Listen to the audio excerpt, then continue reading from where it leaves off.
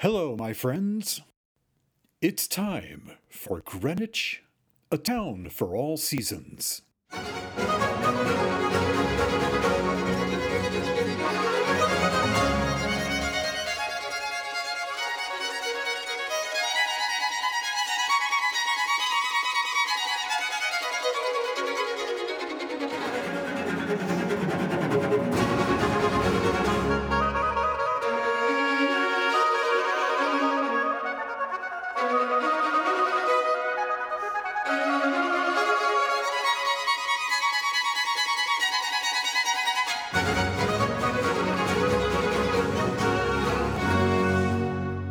Well, greetings and welcome to the 27th of May, 2022 Memorial Day weekend special episode of the Greenwich, a Town for All Seasons show podcast, hosted by me, Jeffrey Bingham Mead, a direct descendant of the 17th century founders of the town of Greenwich, Connecticut, long known as the Gateway to New England.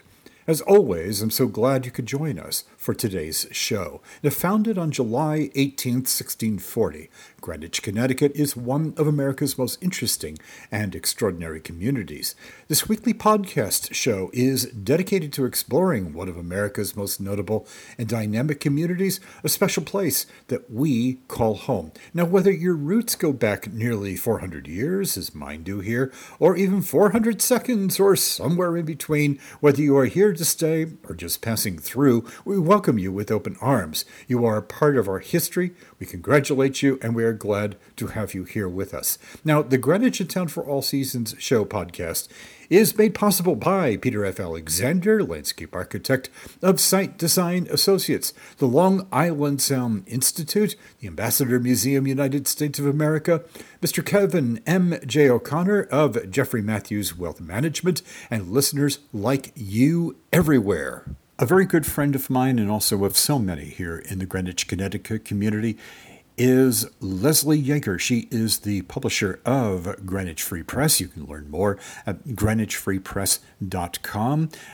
She has posted all sorts of events that are coming up on Memorial Day 2022, a great lineup of parades, ceremonies, road race, beaches, and pool. So I'd like to share this with you. Now, on Saturday, May 28th at 10:30 a.m., the COSCOB VFW 10112 wreath ceremony, the Strickland Road War Memorial across from the Greenwich Historical Society over on Strickland Road. Also, Saturday on May 28th is the official opening of Greenwich Point and Byram Beach. Now, the pool area in Byram Park, according to Greenwich Free Press, will open on Friday. That would be May 27th. That's today. And the ferries, by the way, will start to run on June 11th. Put that down. I'll tell you, the ferries are a great experience, and you can take the ferries out to Island Beach. It's one of my favorites, and I hope that it will be one of yours too. That's going to be starting on June 11th. Now, on Sunday, May 29th, at 2 p.m., the Byram Veterans Association will have its annual parade and ceremony. It starts at the Veterans Clubhouse. The Byram Veterans will hold their parade starting at the Byram Veterans Club promptly at 2 p.m. All veteran civic organizations, schools, and groups are invited to march. Also on Sunday, May 29th at 5 p.m., the Glenville Memorial Day Parade will be held. It's the 9th District Veterans Association and Glenville Volunteer Fire Company. The parade route starts at Glenville Street by Walker Court and proceeds to the Glenville Firehouse. After the parade, there will be a brief ceremony and wreath laying at the Veterans Monument adjacent to the firehouse. Now, on Monday, May 30th, the Jim Fix Memorial Day Run will be held. That's the 5K race. And let's see, it says, at 5 a.m. And kids, the half-mile race will be at 9:15 a.m. You can register at runsignup.com. greenwich.com. Check-in Greenwich Senior Center. The race day check-in starts at 7 a.m. The 5K race starts by Elm Street on Greenwich Avenue. The revised 5K course runs through the streets in central Greenwich, including Bruce Park, and finishes on the track by Havemeyer Field behind Greenwich Town Hall. The kids' run starts on the track following the 5K race. Now, on Monday, May 30th, 10 a.m., the Old Greenwich Memorial Day Parade will be held. Give yourself time to park.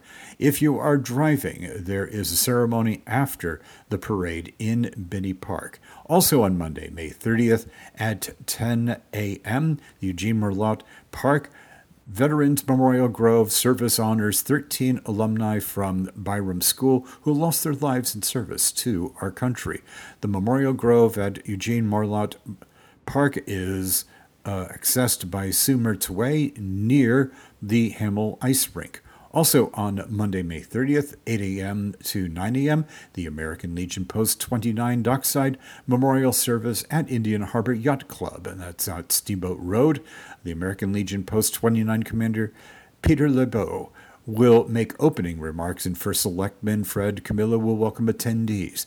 The keynote speaker will be the author and former New York State Lieutenant Governor Betsy McCaughey.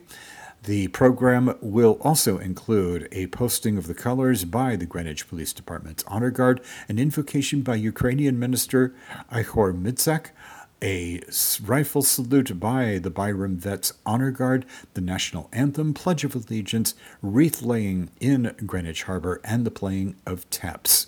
And also on Monday, May 30th at 1 p.m., the Chickahominy Reunion Association ceremony will be held at the Veterans Memorial at Hamilton Avenue School. You can learn more about this by going online to greenwichfreepress.com. Prolific and gifted, Judge Frederick Augustus Hubbard was a lawyer, he was a writer, and a gifted storyteller here in Greenwich, Connecticut.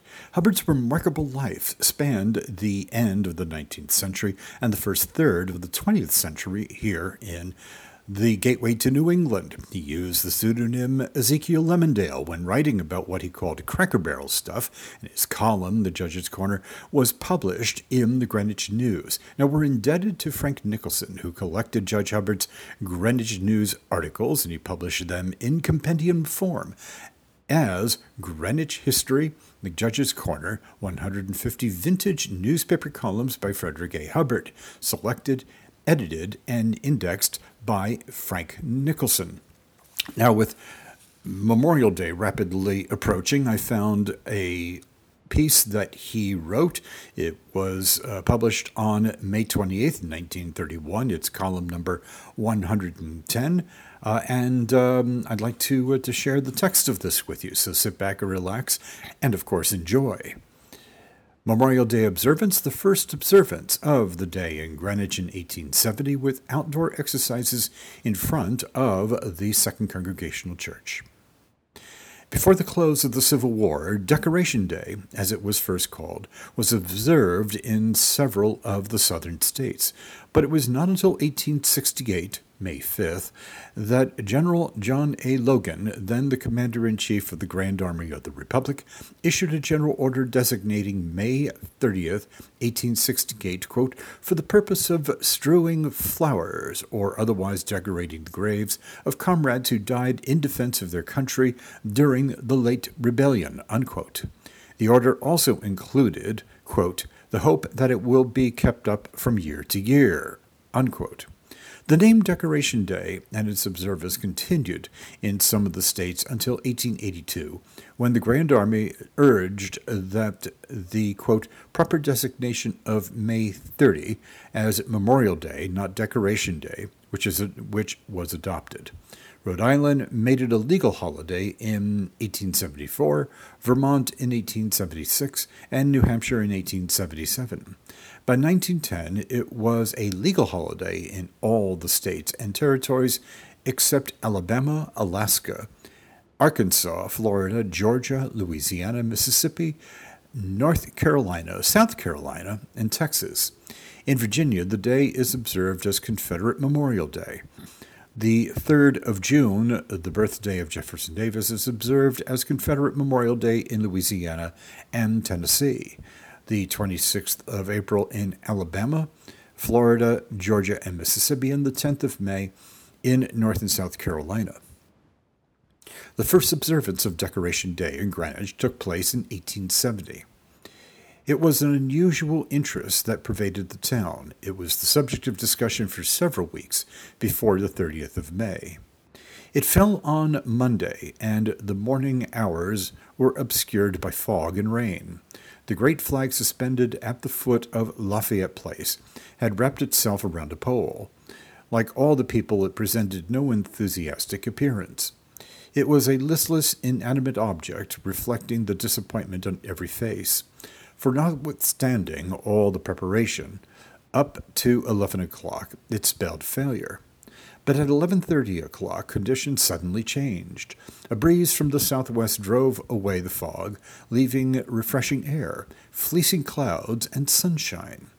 George Gansey untangled the folds of the damp flag, and it caught the breeze and fluttered straight from the pole. Confidence and satisfaction were restored, and the people gathered from all parts of town and neighboring villages made their way to the townhouse, which stood where now is located the Soldiers' Monument.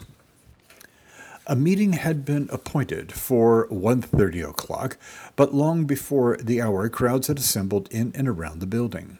The committee of ladies had prepared garlands and wreaths of flowers, which were arranged upon a wide platform within the building. These flowers were used after the exercises to decorate the graves. The committee of arrangements for the day consisted of Lieutenant Benjamin Wright, Henry M. Fitzgerald, Isaac L. Meade, Nicholas Fox, William A. Baker, and William M. Rich. Mr. Fox, the last survivor of this committee, died in 1930. The committee of ladies to supply and prepare the flowers was made up of 21, whose names are unrecorded. But it is possible, however, to recall the names of a few, such as Louisa S. Meade, widow of the major of the 10th Connecticut Volunteers, Mrs. Edward Meade, and daughters Amelia and Catherine, Mrs. Thomas Rich, Mrs. L. Nathan Husted, Mrs. Ophelia Long, and Miss Hannah M. Meade. There was some delay in opening the meeting owing to the unexpected attendance. Benches had been placed in the townhouse in the belief that they would afford ample accommodation for all that would attend. But when Billy Trumbull, the janitor, opened the doors, a crowd of more than 500 people was ready to enter, and the capacity of the hall was not more than 150. Houston W. R. Hoyt, then 29, and who was afterwards colonel, as president of the day, directed a change in the plan to hold an indoor meeting and assembled the people in front of the Second Congregational Church. This seemed particularly appropriate, as it was on the same spot that the farewell exercises took place when Company I of the 10th Connecticut Volunteers departed in 1861. From the same retaining wall, elevated above the assembly, Reverend Joel H. Lindsley had afforded a fervent prayer. And again, from the same place in 1870, his son, Reverend Charles Lindsley, at the request of the chairman, offered a prayer at the opening of the exercises. Then the band played America, and the audience joined with enthusiastic voices. Although the war had ended 5 years before, every one of the enlisted men had survived except those who died at the front. There were no graves to decorate except those who had died in the conflict, and the chairman, in his eloquent address, very aptly referred to this fact in the following words. Quote, "With full heart and reverent footsteps we will place the flowers of spring on the graves of the dead soldiers, to whom it has been denied to seeing the crowning of their labors, who were called before the dawning of the morning radiant with the light of victory and peace." Unquote. In closing, the speaker recited the following poem. Quote, "Give them eternal rest, Father, with thee. On thy eternal breast God of the free. There shall the thunders roar nevermore, nevermore rouse up amain. Theirs is that olden sleep, sacred and golden sleep, free from all pain. So sleep the dutiful, dreamless but beautiful, their duty done, and in the purple west, slowly to tranquil rest, sinketh the sun. Unquote. Then, after a short address by Reverend Ezra Hill, and more music by the band, under direction of Lieutenant Wright, Marshal of the Day, a procession was formed in the following order. First, the brass band of the 51st New York Regiment, then the Greenwich Light Guards under command of Captain Edwin Lyon. Next came the members of what were then called, quote, the Veterans of the Republic, unquote, bearing the flowers to place on the graves of their fallen comrades. Then the ladies of the committee in carriages, and lastly the citizens of Greenwich generally.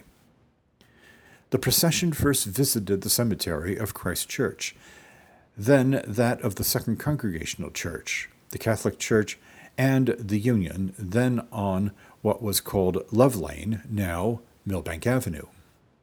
At the Union grounds, a salute was fired from a cannon loaned by William M. Tweed, who was then in the height of his glory. The veterans then reassembled at the townhouse and passed a vote of thanks to the ladies of the town for their hearty sympathy, cooperation, and assistance in the work and exercises of the day. It was quite different from the present memorial exercises. It was more like a general funeral. To some it was a day of anguish. Widows were young and orphans were mere tots. Black garments were abundant, and many a tear fell at the solemn words of the speakers. The veterans, a long line of them, swung off in a military step to the music of the band with the same vigor with which they marched away only 9 years before. They were still husky young men born in 1839 and 1840. But after the occasion of 1870, a new generation came into being. Memorial Day lost much of its solemnity. To the young, war was only a tradition. They had never witnessed the open grave and the casket of a dead soldier, upon which rested a cap and an army sword. To them, life was bright and full of promise. Looking into the future, it seemed endless, and so against the remonstrances of the aging veterans, they made it a day of pleasure. It was given to sports, travel, dances, and feasts. A few are left to take part in the serious exercises next Saturday. In the place of somber dresses will be bright flowers and frocks of brilliant colors. The boys will go to the ball field, and a few there will be who have an actual memory of the solemn days of 61 years ago. And perhaps it is well that it is so. That was by Frederick Hubbard, and that was published in the Greenwich News on May 28th, 1931. Now, I want to add this. Nicholson said this of Frederick Hubbard. He said, quote, "One feels after reading him that here was Greenwich's Renaissance man, traveler, sportsman, epicure, observer of the contemporary scene, arborist, botanist, critic, humorist, naturalist, an oracle, a profiler of people, a recorder of events, a describer of places, even a militant protester, and a recorder of various aspects of Greenwich history." Now, my friends, Greenwich History, the Judge's Corner, 150 vintage newspaper columns by Frederick A. Hubbard, selected, edited, and indexed by Frank Nicholson. It's one of my favorite books about Greenwich history, and perhaps it will become yours as well, if not already. You can find copies of this in the Greenwich Library, by the way, over on West Putnam Avenue at Deerfield Drive. Thank you so much. You're in for a pleasant surprise at Coffee for Good. Located in the 1856 Solomon Mead Italianate-styled stone mansion at 48 Maple Avenue, behind the Second Congregational Church, Coffee for Good has quickly emerged as one of Greenwich, Connecticut's top coffee houses. Its success is driven by a never-ending commitment to quality and inclusion. Coffee for Good shines as a unique nonprofit partnership between the Second Congregational Church and Ableist. It employs and trains people with disabilities through a self-sustaining platform so they can thrive in the community. The 1856 Solomon Mead House provides a 19th century style hip and unpretentious historical setting that evokes a setting filled with diverse people who are all inspired. Delightful staff, super friendly baristas, great coffee, pastries, and more. Coffee for Good provides free Wi-Fi, free parking, indoor and outdoor seating, with a relaxed local vibe that has become a popular study spot and destination for informal business meetings and gatherings. My friends, take it from me. The word about this gem has gotten around. Located in the historic 1856 Solomon Mead Italianate-styled stone mansion at 48 Maple Avenue in Greenwich, behind the Second Congregational Church, all part of the Putnam Hill Historic District and listed on the National Register of Historic Places. Coffee for Good is open daily, 8 a.m. to 5 p.m., except Sundays. You can learn more at coffeeforgood.org. Well, thank you, Kevin M.J. O'Connor, Vice President of Jeffrey Matthews Wealth Management, knowledgeable in the complexities of the financial markets with a passion for servicing clients and their financial needs. My friends, learn more at jeffreymatthews.com or call Kevin M.J. O'Connor at his Greenwich office, telephone 203-485-7595. Again, that's Kevin M.J. O'Connor, his Greenwich office, at 203-485-7595. All right, this Memorial Day story was published in the Greenwich Press on Friday, May 29th, 1914. The headline says, "Up with American Flag, pay this tribute to veteran dead on Memorial Day. Plans for memorial services at school grounds and auditorium with decoration of graves to follow. Taps to be sounded at the Soldiers' Monument. For brave departed, dedication of tree, addresses and music on program." And the story goes on as follows. By the way, this is on page 1, so it was a front page story. The story goes as follows. Every citizen of Greenwich who has an American flag, whether he lives in the sections where memorial services are to be held or in the farthest part of town, should display the national colors tomorrow in honor of the veteran dead and veteran living. It is the national holiday for the quiet giving of honor to the dead and respect to the living, and there is no other way in which the people of America may so well honor themselves and the Grand Army of the Republic as in displaying the Stars and Stripes tomorrow. Whether or not they remain in town for the holiday and take part in the appropriate exercises, the national colors should be floated from every home possessing an American flag. Where there are flagstaffs, the rule should be to run the flag to half-mast in the forenoon and to masthead for the afternoon. Especially interesting will be the memorial exercises this year. It will be a day of great activity for the veterans. They leave for Sound Beach on the 9:18 train, and arriving there, they will participate in the splendid exercises to be given by the pupils of the Sound Beach School. The graves at the Sound Beach cemeteries will then be decorated.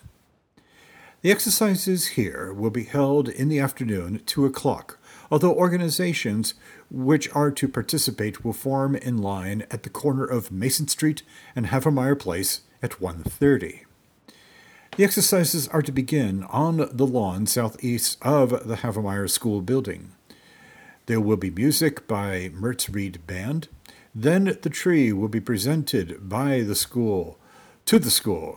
by Lombard Post GAR Comrade Solomon Close of Stamford will spread earth from every state in the Union about its roots. George E. Byrne, Secretary of the School Committee, will make the response for the town and the school. Directly after the exercises, on the lawn, the Post and other organizations and the audience will enter the auditorium. W.A. Waterman, principal of the Greenwich Academy, will be chairman of the day. The prayer will be by Reverend H.C. Whitney, pastor of the First Methodist Church. Interesting features will be a flag drill by pupils of the Havemeyer School, singing by the high school chorus under Dr. Martin, and music by the band. The memorial address will be given by Reverend John J. Burke of Glenville, a well-known speaker. The parade will form directly after the exercises in front of the school. Mertz Reed Band will furnish music. The parade will be headed by the Borough Police.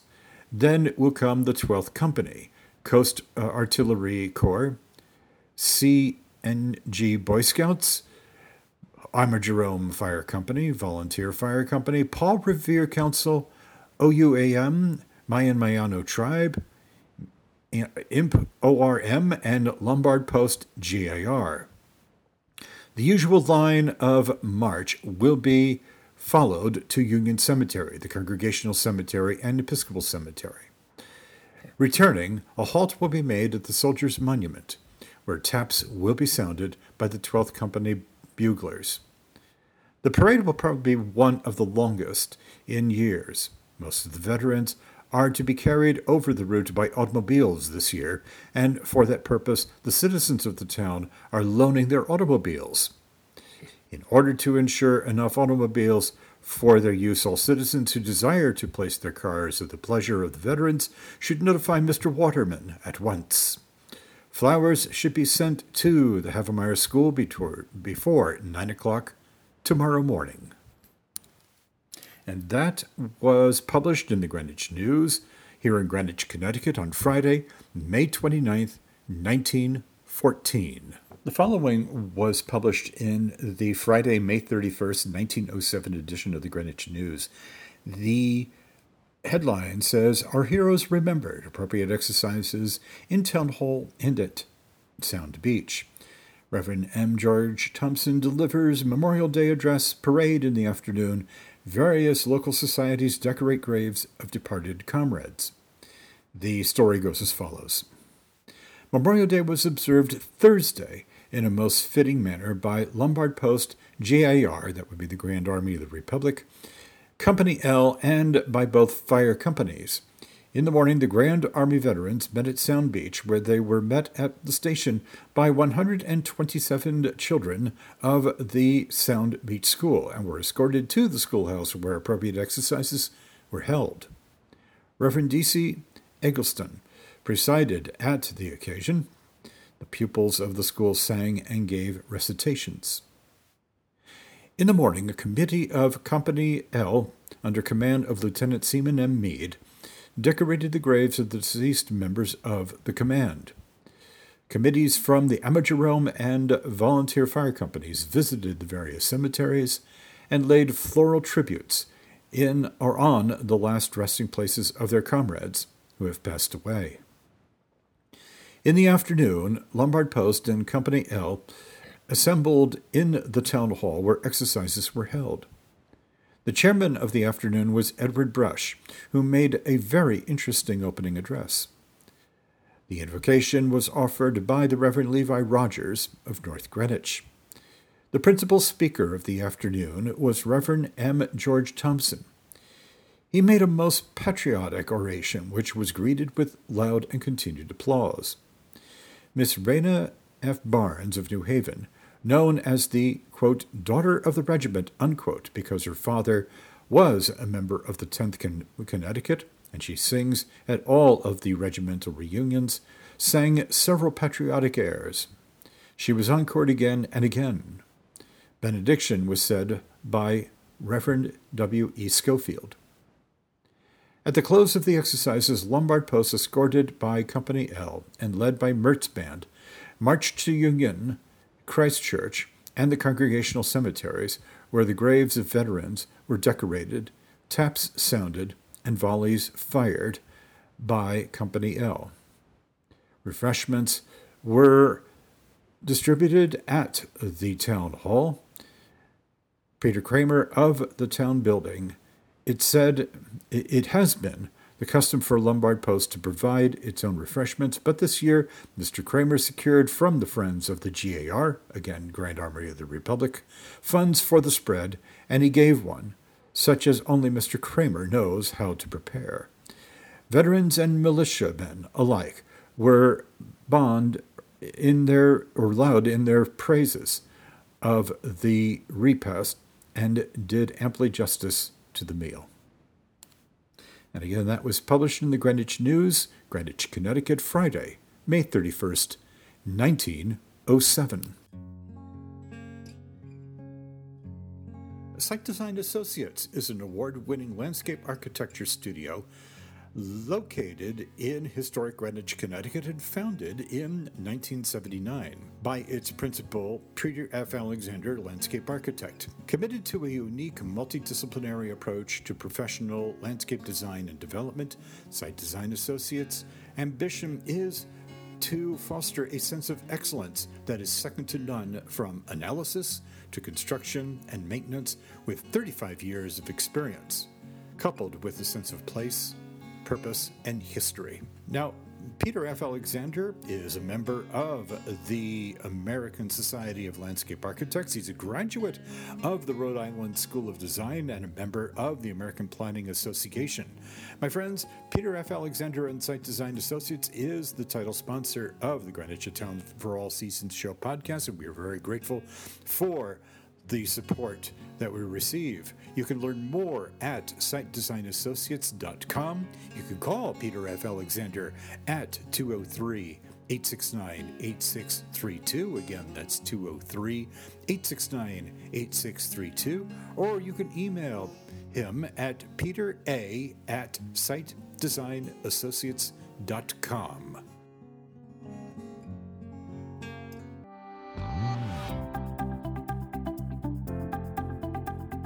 You are listening to the Greenwich A Town for All Seasons Show podcast, hosted by Jeffrey Bingham Mead. That's me, a direct descendant of the 17th century founders of the town of Greenwich, long known as the gateway to New England. The Greenwich A Town for All Seasons Show podcast is made possible by Peter F. Alexander, landscape architect of Site Design Associates, the Long Island Sound Institute, the Ambassador Museum, United States of America, Kevin M.J. O'Connor of Jeffrey Matthews Wealth Management, and listeners like you everywhere. Thank you.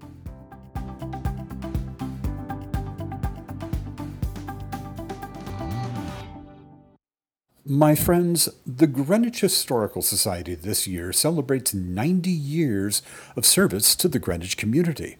Now, since its founding, the Greenwich Historical Society has represented Greenwich at its core, a town as firmly rooted in the nation's past as it is in shaping its future.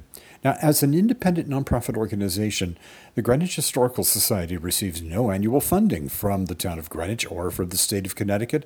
It relies on the financial support of more than 1,000 annual members whose generosity funds its free and low-cost programs in education, the arts, historic preservation, and other community initiatives that connects our neighbors to the past and to each other. Now, my friends, I would love it if so many of you would become a part of this generous community of members, and I'd like to ask you if you would please consider joining the Greenwich Historical Society. It is a fantastic organization. It is open to all, and I would love it if you would join the Greenwich Historical Society as a member. Now, your membership will help support the programs that have served the community for 90 years, and they include such things as stewardship of the National Historic Landmark Bush Holly House, its American art and history collections, landscape, and gardens. Its education programs for local students that are available for every child in the Greenwich school system, including students at Greenwich's Title I schools, which serve a higher proportion of low-income students. Award-winning exhibits on art and culture, including a fall 2022 exhibit on the Greenwich paintings of American Impressionist John Henry Twachtman, and a spring exhibit on a history of Greenwich sports and athletics. Now, my friends, as a member, you will receive or your discounted admission to the Historical Society's upcoming Discover Greenwich event, which includes walking tours, art classes, expert lectures, and workshops that celebrate the best of Greenwich's rich history and illuminate the stories that have made Greenwich the town it is today. Now, of course, these programs are only possible with the financial support of the Greenwich Historical Society's members, and I would love it and appreciate it very much if you would please join the Greenwich Historical Society. Now, you can learn more by going online to greenwichhistory.org.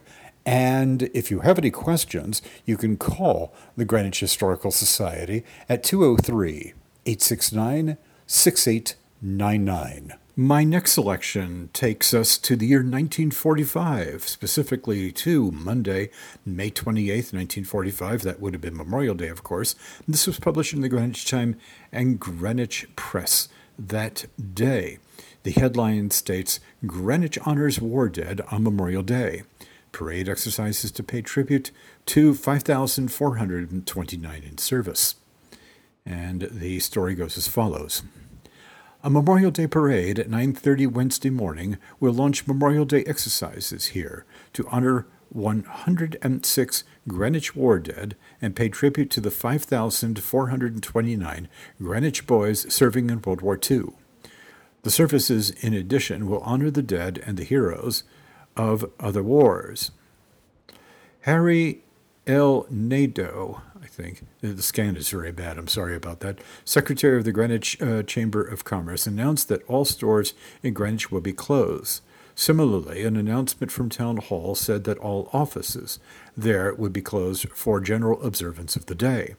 Among other places reported closing is the Old Greenwich Library, the Greenwich Library, and all its branches. Although plans for the Greenwich observance have not been made public, participants in the Old Greenwich ceremonies will form in parade on Park Avenue, Old Greenwich, at 9:15. Beginning at Park and Lockwood Avenues, the line of march will be down Lockwood Avenue to Sound Beach Avenue, then to the First Congregational Church grounds, where the services will be held. Appearing in the parade in the order named of the Greenwich Police Escort, Greenwich Auxiliary Police, mass color bearers, and State Guard, members of the American Legion, Escort of Honor for Honor Roll, veterans of of World War II, the Sound Beach Fire Patrol, the Sound Beach Fire Department, the Greenwich High School Band, the Lions Club, Men's Club, Riverside Brownies, Riverside Girl Scouts, Old Greenwich Brownies, Old Greenwich Girl Scouts, Boys Club, Drum and Bugle Corps, children from the Riverside School, Old Greenwich School Children, Riverside and Old Greenwich Cub Pecks, Riverside and Old Greenwich Boy Scouts, Riverside and Old Greenwich Sea Scouts, to be followed by the rear guard escort of Greenwich Police. Mrs. Rector K. Fox, chairman of the Blood Donor Service of the Greenwich Chapter American Red Cross, will speak during the Old Greenwich Memorial Day services. A wreath will be placed at the base of the town honor roll. Religious services will be conducted by the Reverend Vincent H. Daniel, pastor of the First Congregational Church of Old Greenwich, who will be assisted by the Reverend Victor Menard and the Reverend John Hawkins. A pageant, Ballad for Americans, will be presented by the children of the Riverside and Old Greenwich schools, and a roll call will be made by the American Legion. In Greenwich, a volley will be fired at the Civil War Memorial on East Putnam Avenue, with services being conducted at the World War I Memorial in front of the post office. Among those meeting tonight to discuss plans for the Memorial Day service will be representatives of the Raymond C. Bowling Post number 1792 veterans of foreign wars who will meet at the Club Room on Arch Street. And again, that comes from the Greenwich Time and Greenwich Press, May 28th, 1945, on pages 1 and continued on pages 7. All right, the next selection that I have for you comes from the Greenwich News and Graphic. This was published on Friday, May 30th, in the year 1924. It's an editorial that was published. The editor of the Greenwich News and Graphic was a gentleman by the name of John Rudemeyer, and M. Edward Hegarty was the general manager. So I wanted to share this with you. It's the first of the editorials, actually, that I've shared on today's show. I think that you will find this interesting. So it's titled Memorial Day Thoughts, and it goes as follows. This is Memorial Day. The new flowers of the year are being laid upon the graves of the men who placed their lives in the balance in order that these United States should be one for all time. Many of the heroes that have been honored died in the fierce rage of battle, others in hospitals from desperate wounds, many of the effects of prison life, while still others joined their silent comrades since Grant and Lee made the great peace. But all took the supreme risk, and all rest in equal honor. Each year we arrange and rearrange our words of praise and gratitude to the aged veterans. But all of our words come to the same thing in the end. The flowers are fresh each recurring year, but the feeling with which we pay our annual tribute of gratitude and reverence is the same old one, and the words to express this feeling are also the same ones. The devotion of those who are dead and the gratitude of those who are living are the beginning and end of the underlying story. The day is not designed to keep alive the issues of the war of more than 60 years ago, but simply to pay homage to those who fought and died for their country, or who have died since. The decreasing ranks of the surviving veterans are full of pathos and are illustrative of the passing of the generation of vigorous men of the times of the Civil War. More than one generation has come into full manhood since the days when the veterans of today were the bone and sinew and the strength of the nation. New men have taken up the work, and many have done their bit in saving the world for peace. They too must be accorded respect and admiration. Primarily, Veterans Day was observed in memory of those who gave their lives for the preservation of the Union in the Civil War, but the purpose has broadened. Until now, the nation pays tribute of flags and flowers to all who placed their lives between it and disaster, and families make beautiful the mounds underneath which loved ones wait. Today is Memorial Day. It is not credible to the patriotism or to the political conscience of the American people that for so many persons the entire day is merely an occasion for merrymaking and sports. The desire of the veterans to have a large part of the day devoted to the purpose for which it was established should be respected. There will soon be no veterans of the Civil War to be granted privileges. While any remain, therefore, let us forego some of our holiday pleasures in order that the old soldiers may observe Memorial Day as their own anniversary. And again, this was published in the Greenwich News and Graphic on May 30th, year 1924. I'm going to conclude my presentation of Memorial Day observances throughout Greenwich history with the year 1932. We have two stories that were published in the Daily News Graphic in Greenwich, Connecticut on Tuesday, May 31st, 1932. It was under the headline, Two Stirring Celebrations Honor Greenwich War Dead. And There are, I guess you could call this two stories in one. It's quite interesting how they decided to do this. The first one involves the Reverend John H. Chapman and a speech that he gave at Havemeyer Auditorium. The other one was Brunswick School headmaster speaking at the Old Greenwich celebration in Old Greenwich, and that, of course, was George Carmichael. He was the headmaster, actually the founder of Brunswick School. So let's start with Reverend Chapman's. Under the headline, it says Reverend John H. Chapman tells audience in Havemeyer Auditorium that there is no glory in war. Says people make wars by building barriers. Colorful parade, most impressive since war years. Tribute paid to the late GAR, that would be Grand Army of the Republic veteran James Haggerty. And the story goes as follows. Amidst bright sunshine and a large gathering of people who lined the sidewalks of Greenwich Avenue, Greenwich Memorial Day exercises began Monday morning when the colorful and patriotic parade of various local organizations, beginning at 10 o'clock and led by Sergeant Lancaster, the only representative of the GAR, Grand Army of the Republic, participating in the parade, entered the Havemeyer Auditorium, where a meeting in observance of the memory of those who have died for our country took place. The audience remained standing while the members of the participating organizations filed in and were seated. After selections by the band including Columbia, The Gem of the Ocean, America, Way Down South in Dixie, Tramp, Tramp, Tramp, and My Maryland, the audience was led in prayer by Reverend Father J. Donnelly of St. Mary's Roman Catholic Church. The opening remarks of the meeting were made by Leonard S. Clark, president of the Young Men's Christian Association.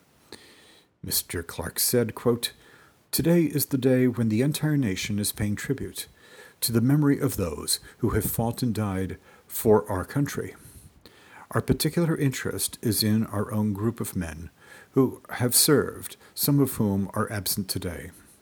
We are simply trying to pay tribute to you in our small, humble way, and we wish to tell you in this way, thank you," unquote. Mr. Clark continued by saying that Sergeant Lancaster was the only member of the GAR, Grand Army of the Republic, present, as Mr. Finch was ill at his home and could not attend. Clark requested that a word of greeting be spoken for those who were away. Mr. Byng, who during the Civil War left Greenwich to go and fight, was also present and received a word of tribute. Quote, "We are not going to prolong the meeting," continued Clark, "but I wish merely to say that we are trying to bridge the gap between the Civil War and the World War. Although there is no Lincoln to give his Gettysburg Address on this Memorial Day, we have the memory of Flanders Fields to help us bridge that gap," unquote. Clark concluded his remarks with a word about William Miller. Miller has been decorating the graves for Memorial Day for many years, and has been so diligent in his work that he has been busy many evenings till 8 o'clock, seeing that no one was forgotten. Tribute was also paid to Frank Clark, who planned the meeting and the parade. Clark then introduced John Kelly of the Havemeyer School, who gave Lincoln's Gettysburg Address. Miss Mabel Lees gave a solo recessional by Rudyard Kipling, and a flag drill under the direction of Mrs. Roxy Lyman was presented by a group of young girls.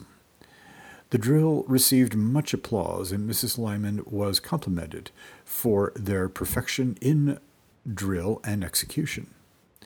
Flanders Field was given by Charles Hill, after which Miss Lees favored the audience with another solo, quote, "There is no death," unquote. Reverend John H. Chapman of Christ Church and member of the Greenwich Post number 29 delivered the address.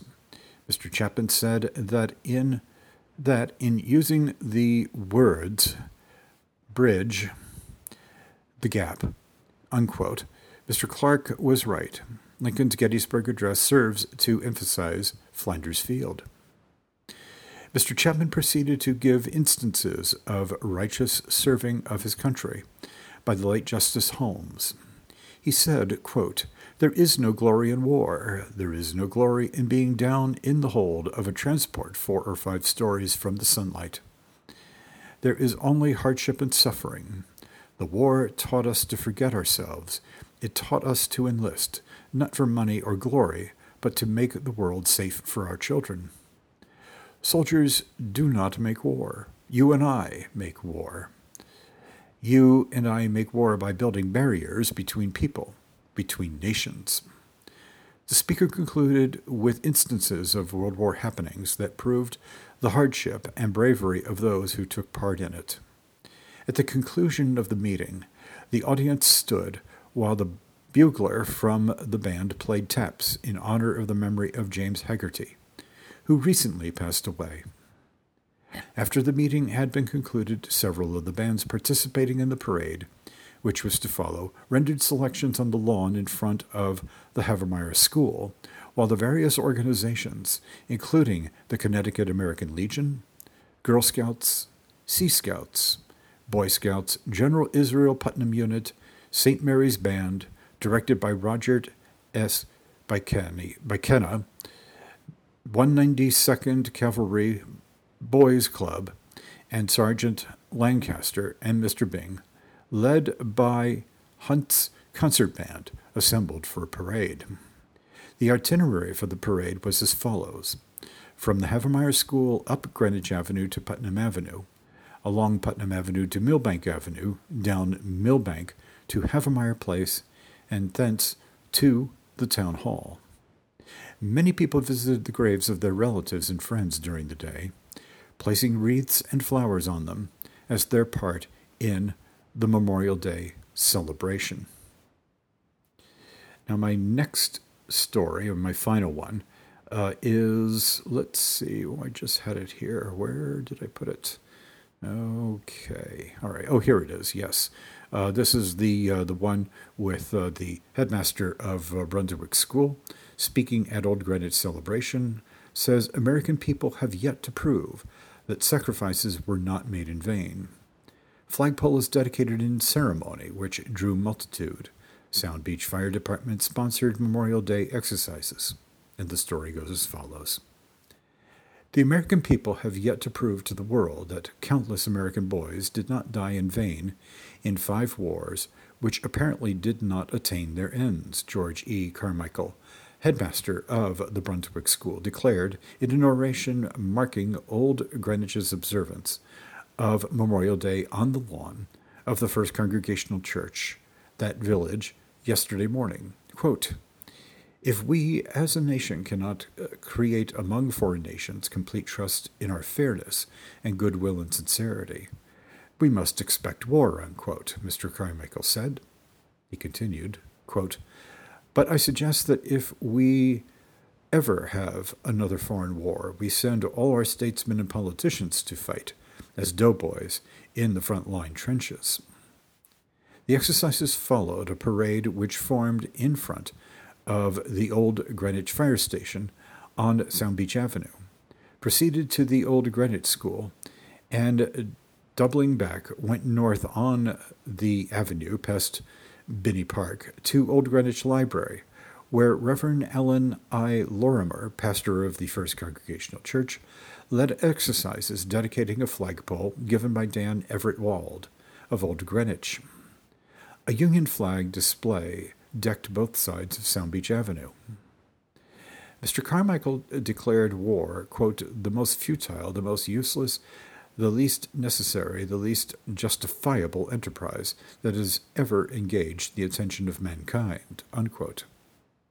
He continued, quote, "There never has been a war that was justifiable on both sides," unquote, he said, and he continued, quote, "Probably there has never been a war that was entirely justifiable even on one side," unquote. In line as the parade moved north on Sound Beach Avenue were the police patrol of the Old Greenwich Fire Department, led by Captain Edwin A. Clark, Howard Rose's Legionnaire Band, a firing squad and a color guard of the American Legion, in charge of Thomas C. Lally, Vice Commander of the Greenwich Legion Post. Members of the Old Greenwich Fire Department behind Chief Frank R. Gisborne, members of Girl and Boy Scout troops, the Old Greenwich School Drum and Bugle Corps, and children of the Old Greenwich School. At the flagpole, the organization representatives gathered about the Wade gift while the Reverend Mr. Lorimer, as a preliminary to the dedicatory prayer by Reverend Harley Burdo, pastor of the Community Presbyterian Church, reminded the gathering that Memorial Day was to commemorate, quote, events of sorrow, not happiness, but tragedy. Quote, happiness, humor, and adventure were elements of the World War, but Memorial Day originally was meant to commemorate the men who gave their lives for their country, unquote, Mr. Lorimer said. The flag may be made of cotton or of silk, but behind that is the vast tradition and great meaning, which it is our duty to keep before the children, the meaning of that tradition. Ladies and gentlemen, thank you for tuning in to the 27th of May, 2020 special Memorial Day episode of the Greenwich, a Town for All Seasons show podcast, hosted by me, Jeffrey Bingham Mead, a direct descendant of the 17th century founders of the town of Greenwich, Connecticut. Founded on July 18, 1640, Greenwich is one of America's most interesting and extraordinary communities, and you and your Greenwich stories are very much a part of our history. We're very, very glad to have you. Now, the Greenwich, a Town for All Seasons show podcast is made possible by Peter F. Alexander, landscape architect of Site Design Associates, the Long Island Sound Institute, the Ambassador Museum of the United States of America, Mr. Kevin M.J. O'Connor of Jeffrey Matthews Wealth Management, and listeners like you everywhere. Now, you can always contact me anytime at greenwichatownforallseasons.blogs or at email.com, sorry. That's greenwichatownforallseasons@gmail.com. You can learn more about the show and listen to past shows by going to greenwichatownforallseasons.blogspot.com. Both the show and I are on Facebook and Twitter. Speaking of Facebook, look for and join any of a number of the Greenwich, Connecticut groups. These include, quote, You Know You're From Greenwich If, Images of Greenwich, Connecticut, Greenwich Connections, Byram Neighborhood Association, the Friends of Byram Park, and the Portchester, New York Historical Archive, and there's more. Well, I'm so glad that you could be with me today, and I thank you so much. Our next show is scheduled for Friday, the 3rd of June, 2020. Enjoy the rest of your weekend, stay safe and well, and I look forward to seeing you next week. Bye-bye now.